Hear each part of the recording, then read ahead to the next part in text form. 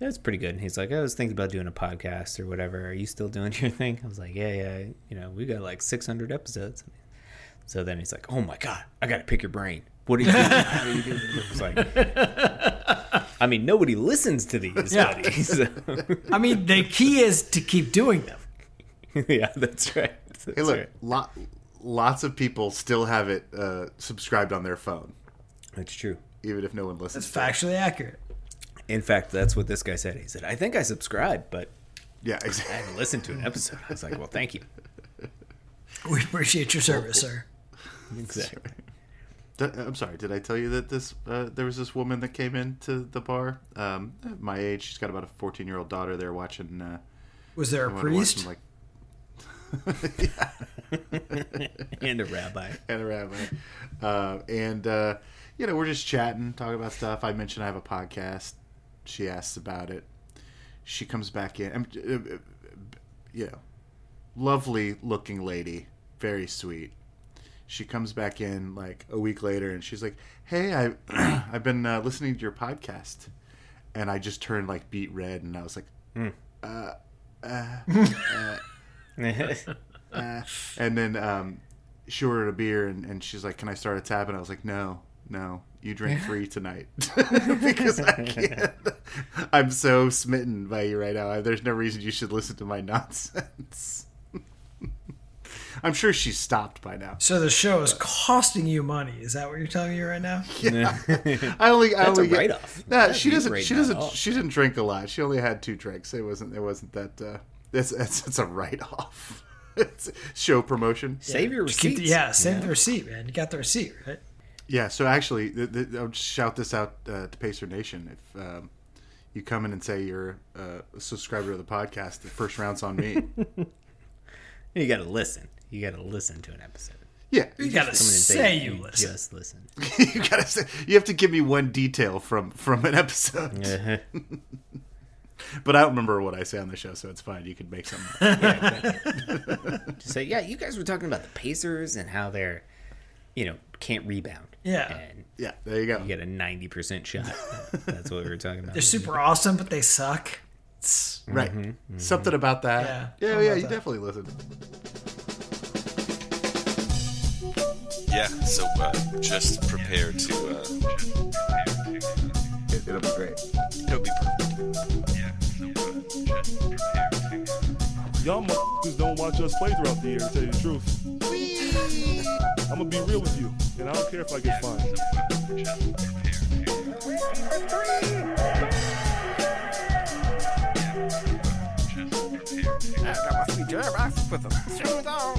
That train is off the track. I feel like you can't just jump through Neptune and be okay. Just prepare to. What the show needs is more dogs and bears and chickens and stuff. Yeah, so just prepare to be awash in unbeatable goodness. Welcome, Pacers fans. You're listening to the Undebeatables, your semi-weekly. Oh, damn it. Nailed it. It's making the clip show.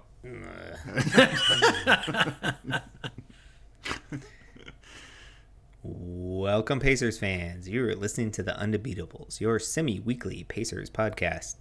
This is episode 617, coming to you from the high school home of Jamison Brewer, Silver Spring, Maryland. It's the Doctor, Jason Triplett. This show, we're going to try to figure out what happened with the Pacers.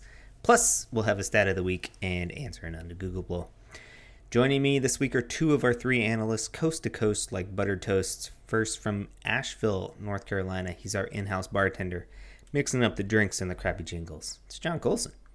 What is up, Pacer Nation? What is up, Undebeatables? It's Thirsty Thursday. Drink up. Don't mind if I do. And from Boise, Idaho, out west, it's our enforcer, John Harper. What is going on, fellas? Before we start the show, just want to remind you folks that you can support us every time you shop at Amazon. It doesn't cost you anything extra. Just follow the link in the show notes or go to the undebeatables.com/Amazon. So when you do all your holiday shopping, you can support the show. Be great. So Jason, I don't want to offend you. I know this is the thing that I do to Joey all the time. Sure. I just interrupt him, but Yep. No, sorry. I just remembered that you were going to interrupt me, and I'm less offended. I mean, Okay, you're super good. consistent, Coulson. I've got a boomerang. Ouch. When you edit that, can you make it like go from ear to ear? Can you do like give it the stereo? stereo I'm effect. pretty sure that's how that shit works, right? Okay. Yeah. I don't know. You're our technology wizard. Well, no, we've got a jingle for that, and I think Yeah, I know. Yeah. I think it goes from ear to ear. We'll have to Okay, figure it out. cool. A bango ate your baby. And then a bango ate your baby. So a couple weeks ago, Tyrese Halliburton was awarded Eastern Conference Player of the Week. And Week. Player of the Week. And I wanted to. He became the 16th Pacer to get Player of the Week. Jesus. And I have a little bit more information than I did on the previous show. The Player of the Week / month stuff happened in the 79-80 season, so there will not be Pacers before that. And the 2001 was the first season that they started splitting it East and West. So before that, you would just be the Player of the Week for the whole league. Gotcha.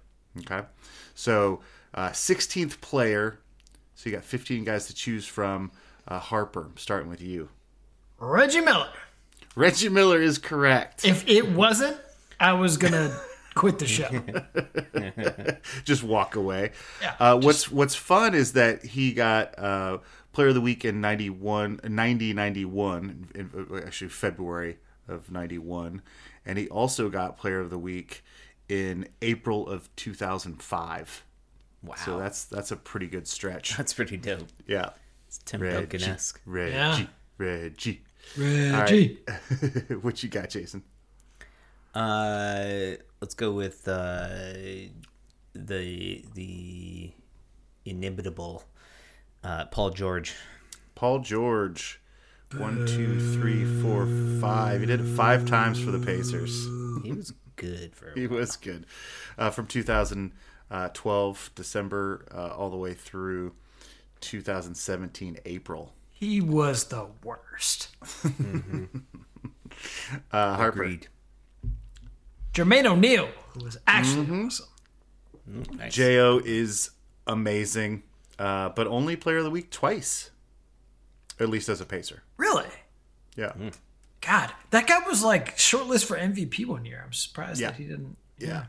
So December 2001 and January 2003. Fair enough. Jason. I'm gonna go Victor Oladipo. Victor Oladipo did it 4 times with us. And 3 times in the 2017-18 season. So, Wow. Why? all right, what you got, Harper? Did Danny Granger ever get one? Danny Granger did get one. Nice. 2007, November. Starting out the year. I mean, I could have told you that, but I didn't want to steal your thunder. Right, exactly. You got to give the stat keeper a little bit of love, right? Exactly. Jason. How about Jalen Rose? Jalen Rose, March 2000. Nice. Yeah. Harper. Is there a person's in there somewhere? There is persons in there. March 1989. There's many people. But there's also persons. There's also persons. Yeah, you're going to know all these guys' names, so you're doing great so far. How about Rick Smits? Rick Smits. Brick Nice. Mitts. Several times. Oh, well, twice. In March 95 and January of 98. So shout out. Rick Shout Smits. out. Harper. Did we get a Tinsley? We did not get a Tinsley. Damn it. Nah. All right, this is easy, Jason. You can wrap this up. I'm not going to give you any hints until after you've got it figured out. good of you. I'm going to go with Troy Murphy. Oh, interesting. No. You're both back in. Think of players previous to previous to Chuck Person, maybe. How about a Clark Kellogg? Clark Kellogg's not there. No? He probably got Rookie of the Week, but he didn't do much after his rookie season, so. Yeah, but he was there for a whole season. That's true. I'm just following your advice, man. I blame you, Colson. Yeah. Vern Fleming? Vern Fleming. There you go. Herb Williams and Billy Knight all got Players of the Week. Wow. And then more recently, actually, think Jermaine O'Neal's era. At Davis? Artest. Got it 3 times. He's actually listed as Meta World Peace here. But yeah, 3 times Player of the Week. And then Thad Young got it. Whoa. December 2018. Bojan got it. Oh, Bogey. February 2019. And then Domantas Sabonis has a couple of them. That was I Should have got bonus. Yep. So that's the 15 other players that have Tyrese has joined. So shout out. Mm-hmm. Shout out. Thanks for putting that together. That was a fun trip down memory lane. Right. Okay, so just one topic I wanted to delve into this week. So, we're recording on Sunday, so things will have happened between now and when the show comes out on Thursday. But early returns on this West Coast road trip are not so good. We gave up 137 points to Sacramento. I'm blanking on the name. Sacramento, thank you. And 139 points to the Jazz. And we were pretty despondent, I think, on Monday's show about the state of this team. And a week ago, or even 2 weeks ago, we were ecstatic about this team and where this team was going, how excellent they were playing, they're executing, they're getting wins against top-notch teams. So what happened? Why all of a sudden are we just not good? I don't understand. Colson, what do you think? Well, I think there's a few things. I mean, we kind of talked about how this team was sort of ahead of its rebuild because Halliburton was such a leader, an orchestrator on and off the court for this team. We were talking about the revelation that is Benedict Mathurin and how he's been playing like a veteran, and then you get career years from Miles Turner and a Buddy Hield, and you're going, this team is playing great. I think when you draw out what we were doing, which was playing really effective offense and mediocre defense, if you miss a few shots and you stop playing elite offense, I mean, even if you're playing elite offense, but if you're not keeping up that field goal percentage, that mediocre defense is the only thing you have to rely on. And, it definitely seems to have slipped on this road trip, but we were playing, I think, before this bad stretch, only, 20th or 23rd in defensive rating. It's not like we were locking teams up. And I think if your only plan is to outscore the other team, you're not going to be able to do that every night. So that's one thing. There's lots of things, but I think that's a piece of it. Harper, do you have a hypothesis? Yeah, gravity. I mean, it's just reversion to the mean, right? Like, we've played remarkably well on the road thus far going into this road trip for a young team this season, especially one that's hyper reliant on shooting more threes than the franchise has ever shot, right? And a real youth movement. It's hard to play on the road in this league. We got lucky a little bit early on, finding soft competition in teams like the Brooklyn Nets, which maybe you didn't think that you could just walk all over. Things lined up really well for us early on. Guys didn't know we were coming. There wasn't any tape. We were hitting the threes. Obviously, Halliburton puts guys in great positions to succeed, which he continues to do. But as the season progresses, teams are going to be more motivated to win against us. And as they do so, it's going to get tougher and tougher to beat those teams. It's going to get tougher and tougher, certainly, to win on the road. And so a long road trip with a young team is a big lift. It really is. That win against the LA Lakers was really something special. I mean, that's like a franchise. That's like a historically good win. That's like a really cool win in a million ways.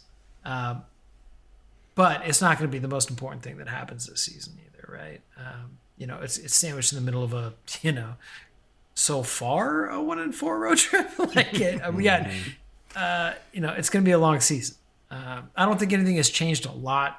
I think that the Clippers really showed how weak we are in the front court. With letting Zubats go 14-17 and rip down 29 rebounds. I think that is a glaringly large spot that I don't know. That's a problem. Yeah. So early on in the season, just to get some numbers to this, like if you look at a statistic called defensive rebound percentage, which is when you're playing defense, the percent of missed shots that you pull in.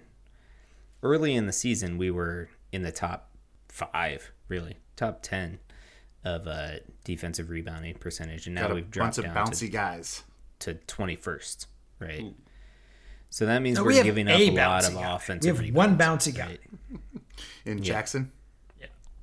And so you're giving up offensive rebounds. That's on top of the fact that teams aren't even missing that many shots because you're not playing good defense. So the few times they're missing, they're getting an offensive rebound in an inordinate amount of time and giving themselves an extra possession. So that's one example of that on that end of the floor. Well, and I was saying that we were kind of middling a defensive rating to begin the season. We're now currently 21st, and I think maybe we were a little bit higher than that to begin with, maybe like 17th, 18th. But we've gone from flirting with the top 5 offensive rating to 15th fairly quickly. So, yep. And net points, we're the only team with a negative net point rating in the top 8. So don't expect us to continue to be sitting on the 4 or 5 spot. Well, and that's the other thing, right? I mean, there are so many teams that are 12 and 11, right? We drop 3 games, we're going to be in like the 11th seed, like by the time this comes out, maybe. It's not that hard to drop from 5 to 11 right now with the way the East is all bunched up. So I think you're right, Harper. Reversion to the mean. We kind of expected to not be in the playoff hunt, and I think that's going to show itself at least through this stretch fairly quickly. But so are these changes in these regressions to the mean, you attribute it not necessarily to changes in the way that we're playing, but more so maybe changes in the way that teams are playing against us? Like they're putting in more effort. The Pacers aren't slipping past their radar on the schedule anymore, and I mean, we haven't had a chance to practice, so sure. No, I mean, I think Halliburton makes everybody's life easy on offense. I think if you try to make Halliburton's life a little bit harder, or if you close out on shooters a little bit faster, like it's easy to take some of the shine off of us. I think that teams also are realizing they can bully us in the middle. I mean, I really do agree with you, Harper, that had been, I mean, the Minnesota game, we just got destroyed on rebounds. Those 2 big guys just punked us. Zubats going for 30, and 30 is just unacceptable. That's not great. And I think that, we've got a ton of guys. We've got Isaiah Jackson, a Jalen Smith, Miles Turner. We got a Goga. We got a James Johnson. We got guys you can throw out there. But, over Miles Turner's career, we've learned that he's not a guy that's just going to go take a rebound from you. He's just not. He's not going to out-hustle you for that board or out-tough you for down low. Domantas Sabonis was the guy who did that for us. Right. But, he also gone. didn't play. Yeah, he's gone. He also didn't play great low post defense. He at least. I mean, secured arguably the neither does rebound. Miles Turner or Jalen Smith based upon this Zubats experiment. Yeah, I mean, they all got bullied, and they brought in. I thought Carlisle brought in Bataze at some point and brought him in too late. Like, I thought he was actually slightly effective, but it was already way too late by then. Like, I don't know. I mean, so you mentioned Carlisle, and I think another factor in this is his penchant for playing small lineups. Like, he loves to play 3-guard lineups, or essentially 4-guard lineups with one big out there, and which is very effective and hard to defend. And if we're hitting our threes, then the net we're gonna have a chance to win. But if we're not, we're just getting abused on the glass and down low on the defensive end, and smart teams are able to take advantage of that, I think. Do you think so word on Chris Duarte is he's going to be coming back in when we get back from this road trip, is that going to help, hurt? What do you guys think about Duarte's impact on this team? I mean, Duarte's a player. He's not going to hurt anything for sure. I think he's a good teammate. I think he's a good guy to have on the floor. I think he plays plus defense. Obviously his offense has been a little up and down over the course of the season, so we'll see what the time off does to his shot. But he's a plus defender, and he's a guy you want out there in your rote. I know that Rick Carlisle will figure out how to deploy him correctly. But the fact that he wasn't out there has nothing to do with any of the rebounding problems per se, right? It's not like he's a go-to rebounder for us. Yeah. He's not going to go out there and Tim Duncan the problem. Right, exactly. I mean, he's at least more size than. Yeah. I mean, Nembhard basically has been starting instead of Duarte, right? And yeah, and he's like you're giving 5'7", 4 inches or 5 inches there, right? He's 6'2". Yeah. He's 6'2" in high heels. Yeah. But what Duarte? What 6'5", 6'6", 6'6", yeah, something like Yeah, that. 6'5" and and a rangy half. at that.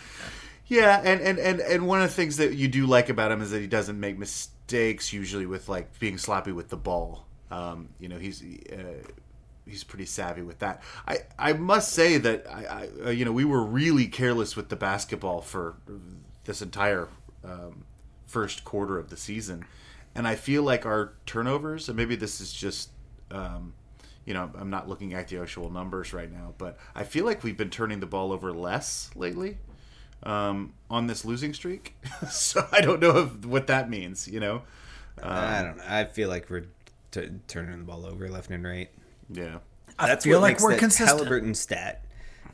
Yeah, that's what makes that Halliburton stat so phenomenal. Is he?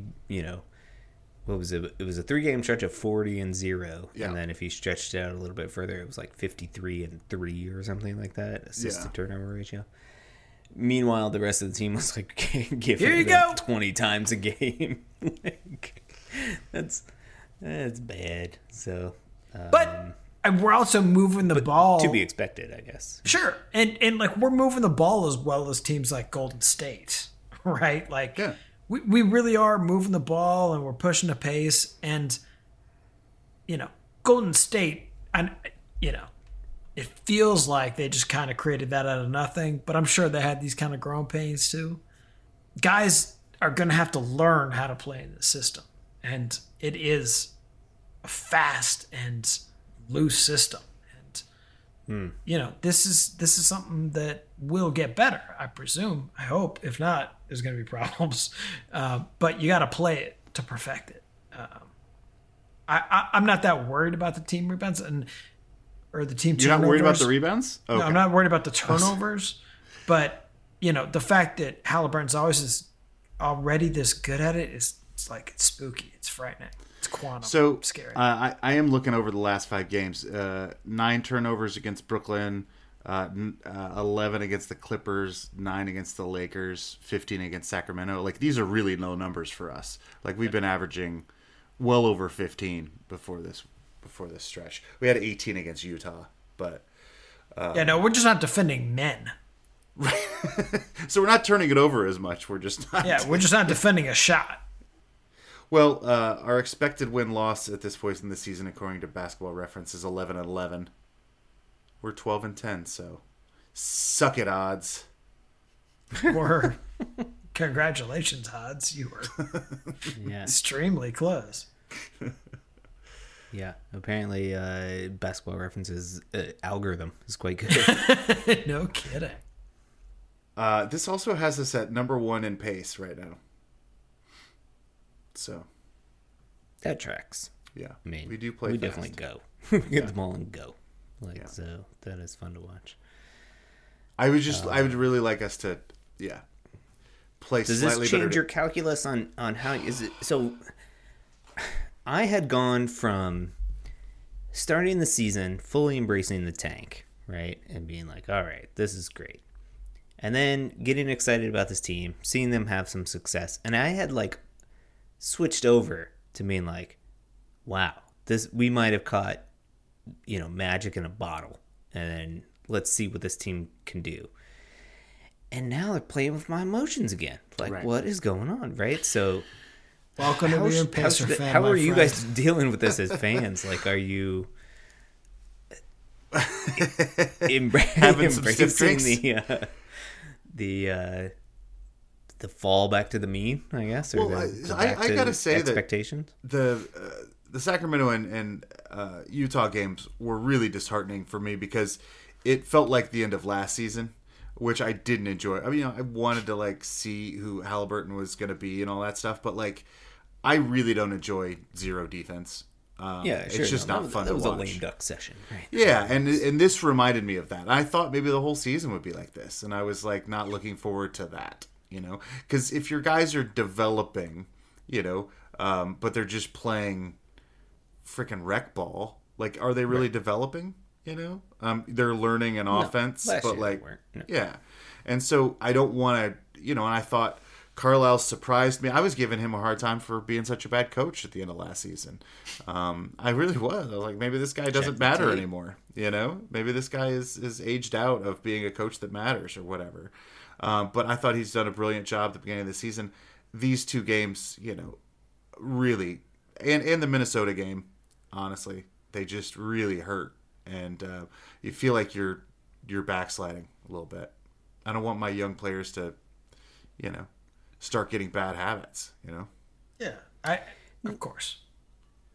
I get it. Yeah, I mean, part of the NBA growth process is figuring out how to handle yourself on a long West Coast road swing, right? I mean, this is the first time that a lot of these guys are doing it, and definitely the first time with this particular cohort.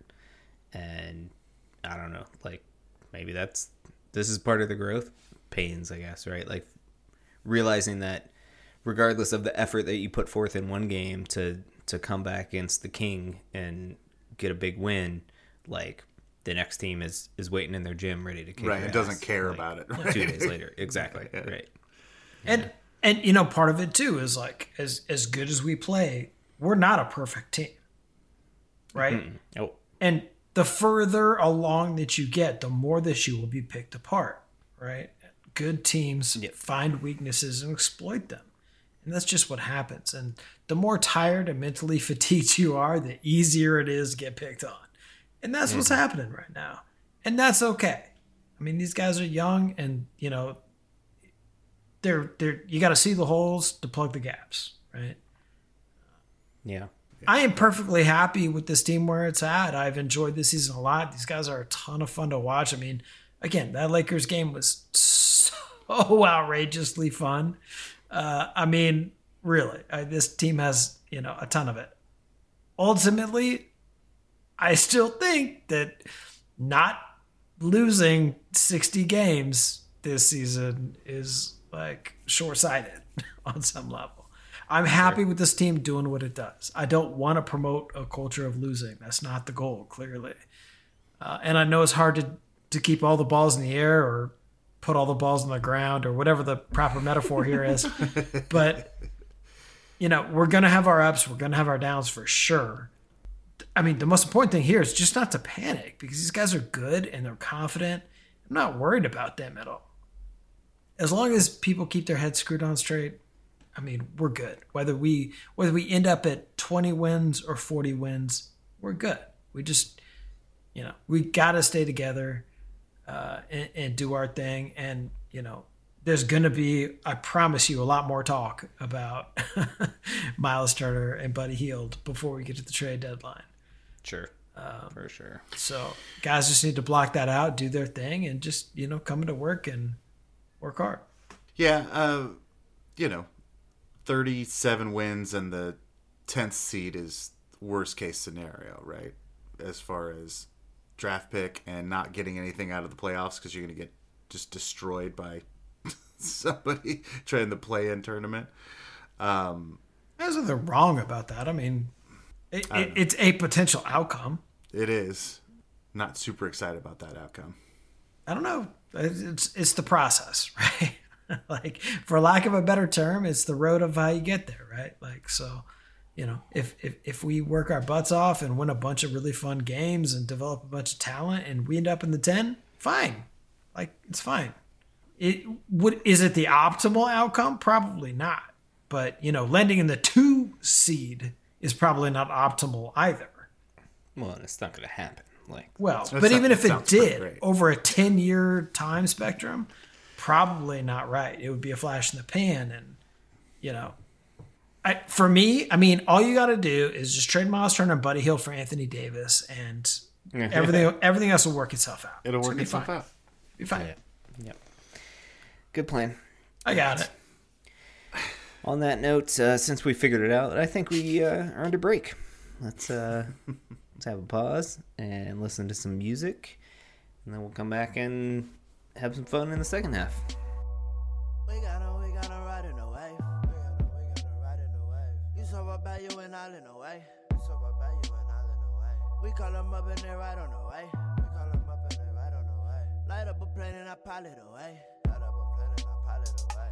We gotta ride in the wave. We gotta ride in the wave. We call them up and they ride on the way. We call them up and they ride on the way. You so about you and all in the way. Lit like 3-4 days. Click bout eating always. Rock pops 2-4K gold chain. Not a scratch, not a print, not a stain. Whipping in the oven with the flame. That's bones, hot fire, die line with the bass. Try around all y'all lanes, go past. I'm a ball hog all damn day, no pass. Cause I've been a prince and I've been a president. I've been a simp and I've been a legend. On a man roster, you know I be pivot. On the whole roster, play every position. Shoot for the stars all the way from the basement. Tour for a month, you be praying for days in. Or a Motel 6 or something. Shit. We don't apologize at the pat loud. Bullshit is fading around in the background. Starving artists getting paid in that town. Still a nigga don't know how to act now. Open all your cabinets, see your motherfucking freezers. Taking what you got, I praise the Lord and pledge allegiance. Pray the loud, they the loud, hot box with black Jesus. Take it to my island so my dogs can get the feasting. All we gon' live is a pile of bones in the side of the road on the highway that's on out. I've been counting my sins out. I've been writing my scrolls down. What do you want from me? What do you need from me? So I'm just doing for the money. So I'm just wanna make history. Everybody wants something. Go ahead, state it simply. Cause all I know is I ain't got time and I got shit to do. We gotta ride in the wave. Yeah. We call them up and they ride on the way. Yeah. You so far back, you and all in the way. Yeah. Light up a plate and I pile it away. Later day, I lay awake, waking, bake, bones dropping 808s. Still got beats on layaway. Friends in the background, fade away. Niggas in the background, fade away. Shit around here can't stay the same. I've been on my business, babe. Fatty pulled up, his sun on rim. We were looking in the window like, who's inside? So far ahead that you look like an insect in the distance, so I magnify. Lean in the cut with the lean in the blunt while you lean in the cut, that's suicide. Matter of fact, I'll let you decide. Matter of fact, I'll let you lose your mind. And we're back from break. Good to be back. Joey is out this week. He is indisposed with more important things to do than gab about basketball and whatnot. No, that's the most important thing in the world.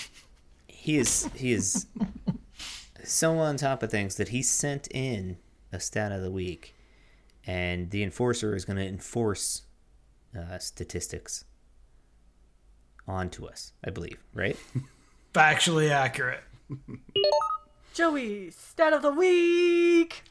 So, as of a meeting, where else are you going to talk about time than Versailles, France? A place where you go to waste away all of your time. If you have enough money, we decided to stop using the leap second. Now, I know you're worried. Don't be worried. We're not going to stop using the leap second until 2035. And then we're only going to stop using the leap second for 100 years. So by then, we'll figure out how to stop using the leap second. I don't think there's any follow-up questions. You guys are good, right? Okay. A couple questions. Really? Yeah. Okay. So, in my understanding, the leap second is added to our calendar because the rotation of the Earth is slightly different than our clocks. Is that correct? Sure. And so we have to add this random second every some odd years to make sure that the clocks match up with the Earth's sun stuff. Yes. Essentially, the way that we experience time does not match up with, the actual time, of the Earth and stuff. Wait, so is this a Luckily thing that we add annually or daily? So apparently we were adding like a second a year, like every. Well, no, I should say we added a second in like 3 of 10 years or something, which seemed like too much. Okay. What's wild is that we do this thing where every 4 years we add a whole day. Right. Right. It doesn't mess with time. I don't understand. Well, but I mean, we had basically nailed time, and then quantum physics happened, right? And it's it doesn't change very much, but it changes just enough over a time horizon to screw you, right? So everybody voted for this except the Russians, and you're thinking the Russians are dicks, and you're right. But that's not why they were dicks about this. They were dicks about this because they actually trained their GPS satellites to build in this second into time, right? So they didn't need the leap second. So by us outlawing the leap second, they're like, you guys are driving us nuts over here, right? So that'll screw up their satellites by abandoning the leap second. And that's why we're waiting until 2035. They asked for 2040. So that they can recode. 100% what's happening. So that's 10 years to recode. That seems generous. 12, 13 years. I'm sure there's a lot of code. Yeah, dude. Yeah, we'll set Coulson on. It'll be done in 2 months. No problem. Well, I just figured their satellite would crash by 2035 or whatever. Don't they eventually burn up in the atmosphere? No, geosynchronous satellites do not do that. Okay. They literally follow a point on Earth forever. Forever, okay. Yeah, and that's what GPS does. So, man, okay. And the whole point of this is in the next 100 years. So we're not going to change anything for 100 years, right? And then, but the point is that someone needs to figure out what the solution is after that. So we need our metrologists to get together, and these aren't people who study metrosexuality; it's people who study time. They need to get together and figure out how to make time work again. And then after 2040, we should, by then we'll have it figured out. No problem. Okay, so we're giving it up in 2035. We're going to hold on to it for the next 12, 13 years. Then we're going to give up the leap second. And then they're saying that someone will figure out how to figure this out. What if we figure it out in like the next 10 years? Well, I mean, that's the point, is that hopefully we will. But we've just got a little bit more runway there just in case. Over the next 100 years, the actual change in time is going to add up to more or less a minute, right? So it's not going to affect human behavior in any meaningful way. So 100 years, we'd be off a minute? Yeah. After 100 years? Yeah. Why do we do this stupid thing then? Why do we keep time? Great question, Colson. So That's not what I said. That's not what I said. Capitalism. yeah, because trains. Because trains. Yeah, if I'm in 100 years when I'm missing my train by a minute every day, I'm going to be real pissed. Yeah.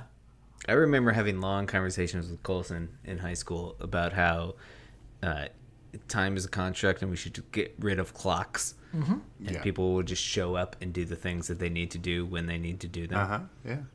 Mm-hmm. Yep. My personal favorite time quote is Otto von Bismarck, who was German, where the trains are always on time. Mm-hmm. Mm-hmm. And he said, "I would rather be late 100 times than run once." So. Nice.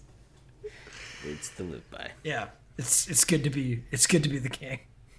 All right. Well, thanks for covering for down for with Joey the leap second. Yeah, Sounds like it's just been killing us. exactly. This is why we have Well, I Joey had do it another normally. I just I open it still up to don't- a Q&A with no purpose whatsoever. I still don't understand why we have to get rid of it. Who cares? Time. You're I mean, 'cause clearly you have not to the have time s- guy, dude. No, but what I'm saying is if our system is slightly... Like, if we have to adjust our system a little bit, why don't we just keep adjusting our system a little bit? Okay, well, for instance, the last time we made this change, system crashes included Reddit. Oh, I see. When we add the leap second, it throws off computers. Yeah, our entire planet runs on time, man. Okay. So they just want... Yeah, so business. So money. GPS uses it down to like thousands, millions of seconds. And Okay. Yeah, all these programs use it. This is why Y2K was a fear, right? Like, Right. timekeeping is ultimately important. Okay, fair enough. I'll allow it. Oh, So, okay. is the leap second why we experience deja vu? What do you guys think? That's because of our AI overlords, because we're living in a simulation. Okay, right. The simulation. I always forget. Was- This is a way for us to get out of the simulation, I think, because we cracked the code. Now, if we don't add that stupid leap second, then we can crash their That's how they computers. were keeping us down, that leap second. Exactly. Jason, you're the doctor, the science guy. Yep. Somebody told me once that deja vu was your optical something or other not being processed by the thing, and instead being like skipping and being processed by the memory part of the brain. Mm-hmm. Yep, that's what the paper said. That was the abstract. No. So like when you take in information with your eyes, there's a part of your brain that processes that, right? Correct. And that if it misfires and then it was processed by the memory part of your brain, then you would consider it deja vu. Yeah, I think it has to do with the, and I'm not 100% sure on this, but you're pretty much right. The idea is that for us to be conscious of anything takes a lot of processing, and we don't really understand the neural underpinnings of consciousness necessarily, right? But there's a lot of processing that goes on subconsciously, right? And one theory is that, exactly, your consciousness of a situation is basically playing catch up, or like things were out of sync at some level, and so you have a prior perception or whatever, right? Almost like a memory, right? That this has happened before, but you're experiencing it. Right, you're experiencing it. Yeah, Right. Okay. Exactly. I don't know What the I have science no is idea on if that? that's like actually been proven or like how you would test that, but yeah. You remember when that's a theory. we get online. You remember there was like very few papers on yawning. Like maybe like maybe this is understudied and you should start getting your rats on this one. Yep. I'll see what I can do. Yeah, if you could just get your rats to nail down. Experience deja vu. Could you just get them to nail down consciousness for us? Because Yeah. That'd be great. And also the leap second. Do that first. Yeah. yeah, All right. Well, thank you for tackling that. That was a tall task for a stat of the week. Let's move on to America's favorite, fastest growing internet sensation, the Undegoogleables.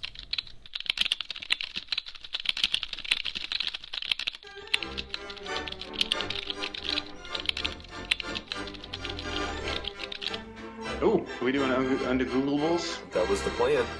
Super excited. You told us we had to, so. He said we signed up for it. In the end, it's going to be better and more true than Google can give you. Jason, I hear you've got a good one this week. I do. Okay, so I have a kid now, and we have started. We just parenting is just coming up with random ideas to entertain a child for the infinite amount of time that they're awake. It's a whole gig.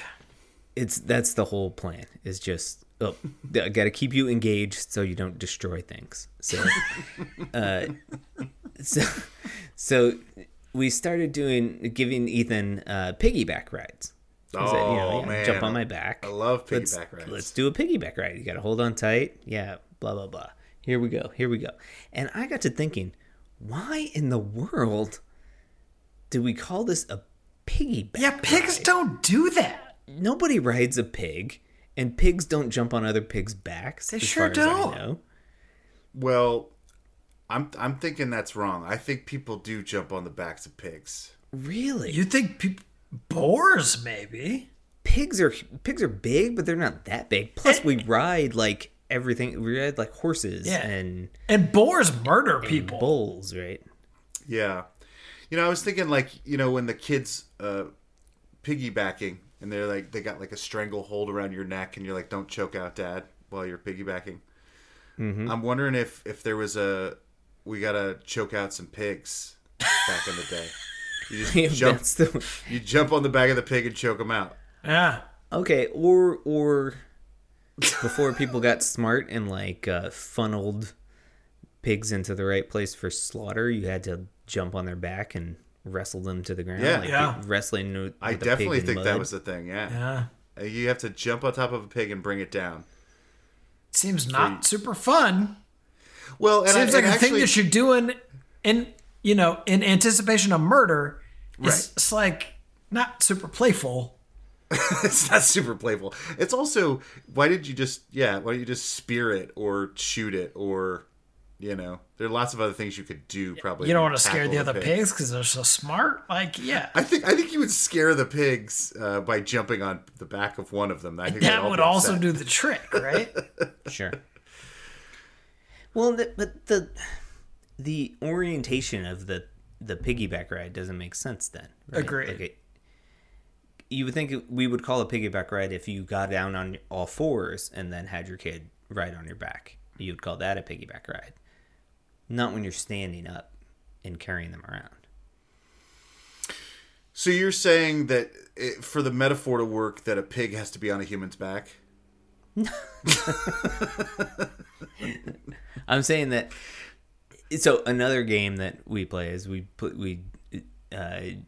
can be a horse. Right. Dad can be a horse, and so I'm on all fours. And the I'm kid on jumps my on hands you. and And that's knees, not called the kid jumps on my piggybacking? back. That's not called a piggyback. That's a horse. Okay.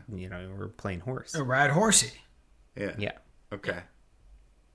So, but a piggyback ride is specifically when you're standing up and they're hanging off your shoulders. Yes. Now, it's also worth remembering that pigs weren't 1,200-pound behemoths before crazy human intervention with drugs. So they used to be a lot smaller, if that means anything. Okay, yeah. So, and less likely that you would ride them, I would think. Unless you're a tiny child.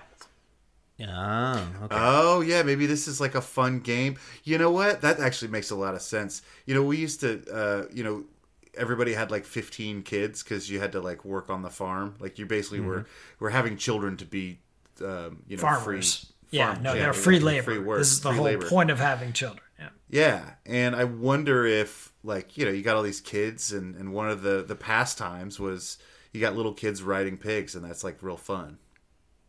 Like maybe less murdery and taking down the pig and like more of a pastime. Yeah. Because I'm thinking that, I mean, pigs are actually pretty sweet little animals for the most part. Sure. When you're not trying to murder them, mostly. Right. So, yeah, that's possible. Okay, and then somehow, and how does that get transitioned to the kid jumping on your back? It's at night, and the kid can't go jump on the pig's back. So no one could afford a horse. There was no such thing as a horseback ride. So this might help us with the time frame, right? So, okay. So England and some other whatever 1600s. Potentially. Sure.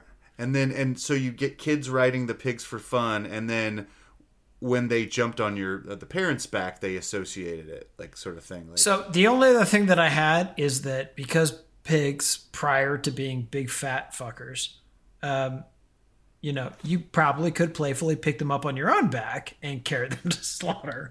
So that's carry them to slaughter. So you throw them over a little your bit, back. right? Like that's maybe a thing that you could potentially do if like they weigh 50 and okay. not 500 pounds. Do you have a pig backpack? Okay. Like some sort of sling? No, the pigs are just playful and fun. Like a burlap sack that you throw them in. I think you need a burlap sack, because I No. don't think you could just like hang on to them while you're walking. I don't Probably think that could. sounds My like humans, that fun. they're like, oh, my human wants to play. We're having so much fun. This is great. My human wants My to human. play to the bacon store. All right. Is there any other? Because I was trying to think of other like alternate. We don't call anything else a piggy, right? Like, Well, it did make me think of playing piggy, like when you do the little toes. This little piggy went to market. This little piggy went. market? Yeah. Sure. And what does that come from? I don't know. Comes from slaughtering That's a good pigs to question. market. Yeah, Right. I mean, yeah. And so, but we turned that into a toe game Yeah. for kids. Yeah. So I wonder if that's related somehow. Maybe. Yeah. I mean, it's all one thing, Yeah. Why did we start calling toes piggies? Yeah. right? I mean, they do look kind of Because- piggy-ish.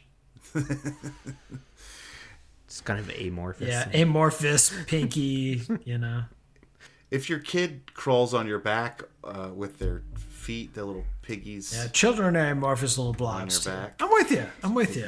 back. All right. So we're thinking this came from farming culture, Yeah. but before people could have horses. Or before, I mean, rich people had horses, but like, I mean, you could have horses, but most, we've had horses for a long time, but yeah, the poor people didn't have horses; they had pigs. So we're thinking, I mean, it could come from any time period, really. At that point, it could be Could be 1800s in Rome. the US. like Right, they let's go there. had horses and pigs back then. Good call. and I gotta think that this is like a common thing. Yeah. Like, I'm gonna say humans have been doing this since the beginning of. Yeah, whatever this thing is. Yeah, whatever Yes. this thing is. Carrying their This thing children has on been their happening back? for a long Yes. time. I mean, Yeah. like monkeys. Yeah. Like, dude, this Yeah, is how you they carry get your around. kids on your Super back. true. Yeah. Yeah. For sure. To say So yeah. nothing of marsupials. Well, right. But you think of hunter gatherer, right? Like if you're traveling a lot, as a peoples. Yep. You're throwing your kid on your back and you're heading out, and it's just that having had a kid is just a natural thing. Just At how some you got point, your you're kids just around. like, They didn't have strollers. I would rather you're carry sitting this. down and they're like at the same level of you, and you're like, Yeah. "Get on, buddy, let's I'd go." rather carry this baggage than listen to it whine. Yeah. So that Right. Or Running have away it from slow a you down boar. while you're holding its hand or whatever. Or a woolly mammoth. Who knows? So we're gonna say this. I think this goes back. Yeah, Pliny the Younger. as far as we can go. Yeah, Pliny the Elder. Pliny the Elder. Well, no, but I don't think the phrase goes back that far. Clearly, we've been carrying our children this way since the dawn of time. But I think it comes from In the kids Middle riding Ages. pigs. Let's say 17th century Perfect. France. Okay. What are you gonna do? You're gonna go Austro-Hungarian Empire? Harper? They haven't showed up yet. Yeah, I'm gonna go that this is like, if it's not like Pliny the Elder, then I'm gonna go like strangely like American West or something. Like, it's just like a weird colloquialism that just didn't exist before that. It feels a little bit like Civil War time. I mean, it feels Southern, like Pliny the Elder. Like or something. Middle Ages England. The origin stretched back to the mid-16th century, when people carried various goods on their backs or the backs of animals. The term for this practice back then was pick-pack. To since you picked up a piggyback. pack and put it on your back. Yeah, that's what I'm getting as well. Yeah, pick-pack. Pick-pack. Then went to pick-a-back. And then it became... It literally has nothing to do with pigs. Of Of course. Because why would it have anything to do Nice. with pigs? It's just, of course. Pick could also mean pitch. To pick a pack. So the too. leading theory is, Okay. pitch pack or pick pack. Ah, God. Why is language so dumb? It really makes Undebeatables hard when, like, they just make stuff up. Piggyback didn't come around until the 19th century. Is well, that what you're Yeah, saying? earlier, probably. Pick-a-back was in the 18th century, and pig-a-back was used in a thing called a dialogue in the Devonshire dialect, which was published in 1837. Piggyback was being used in the U.S. by the 1800s. Oh. Well, I mean, I think we nailed it, right? We did not nail that one at all. We're kind Harper. of right on a time frame. The fastest mile piggyback race, according to Guinness, is 11 minutes and 11.81 seconds.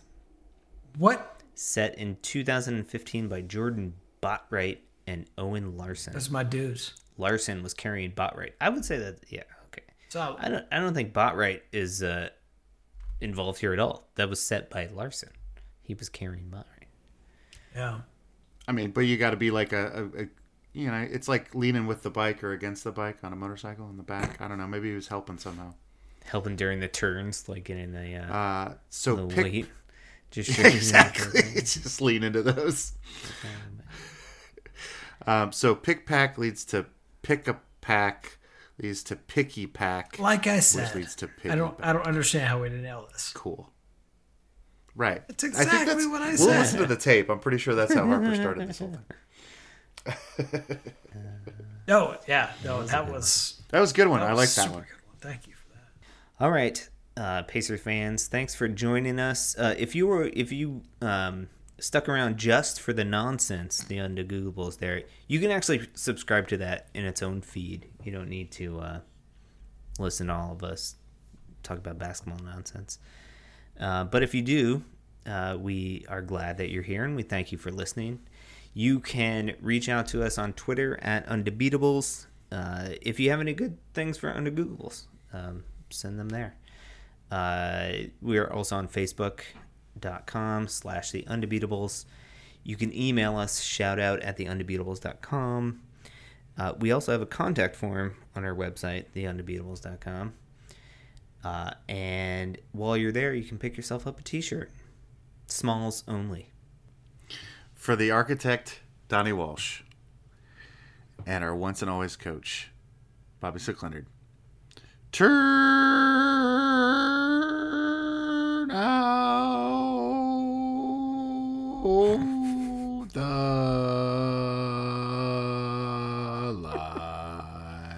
lights. The party's over.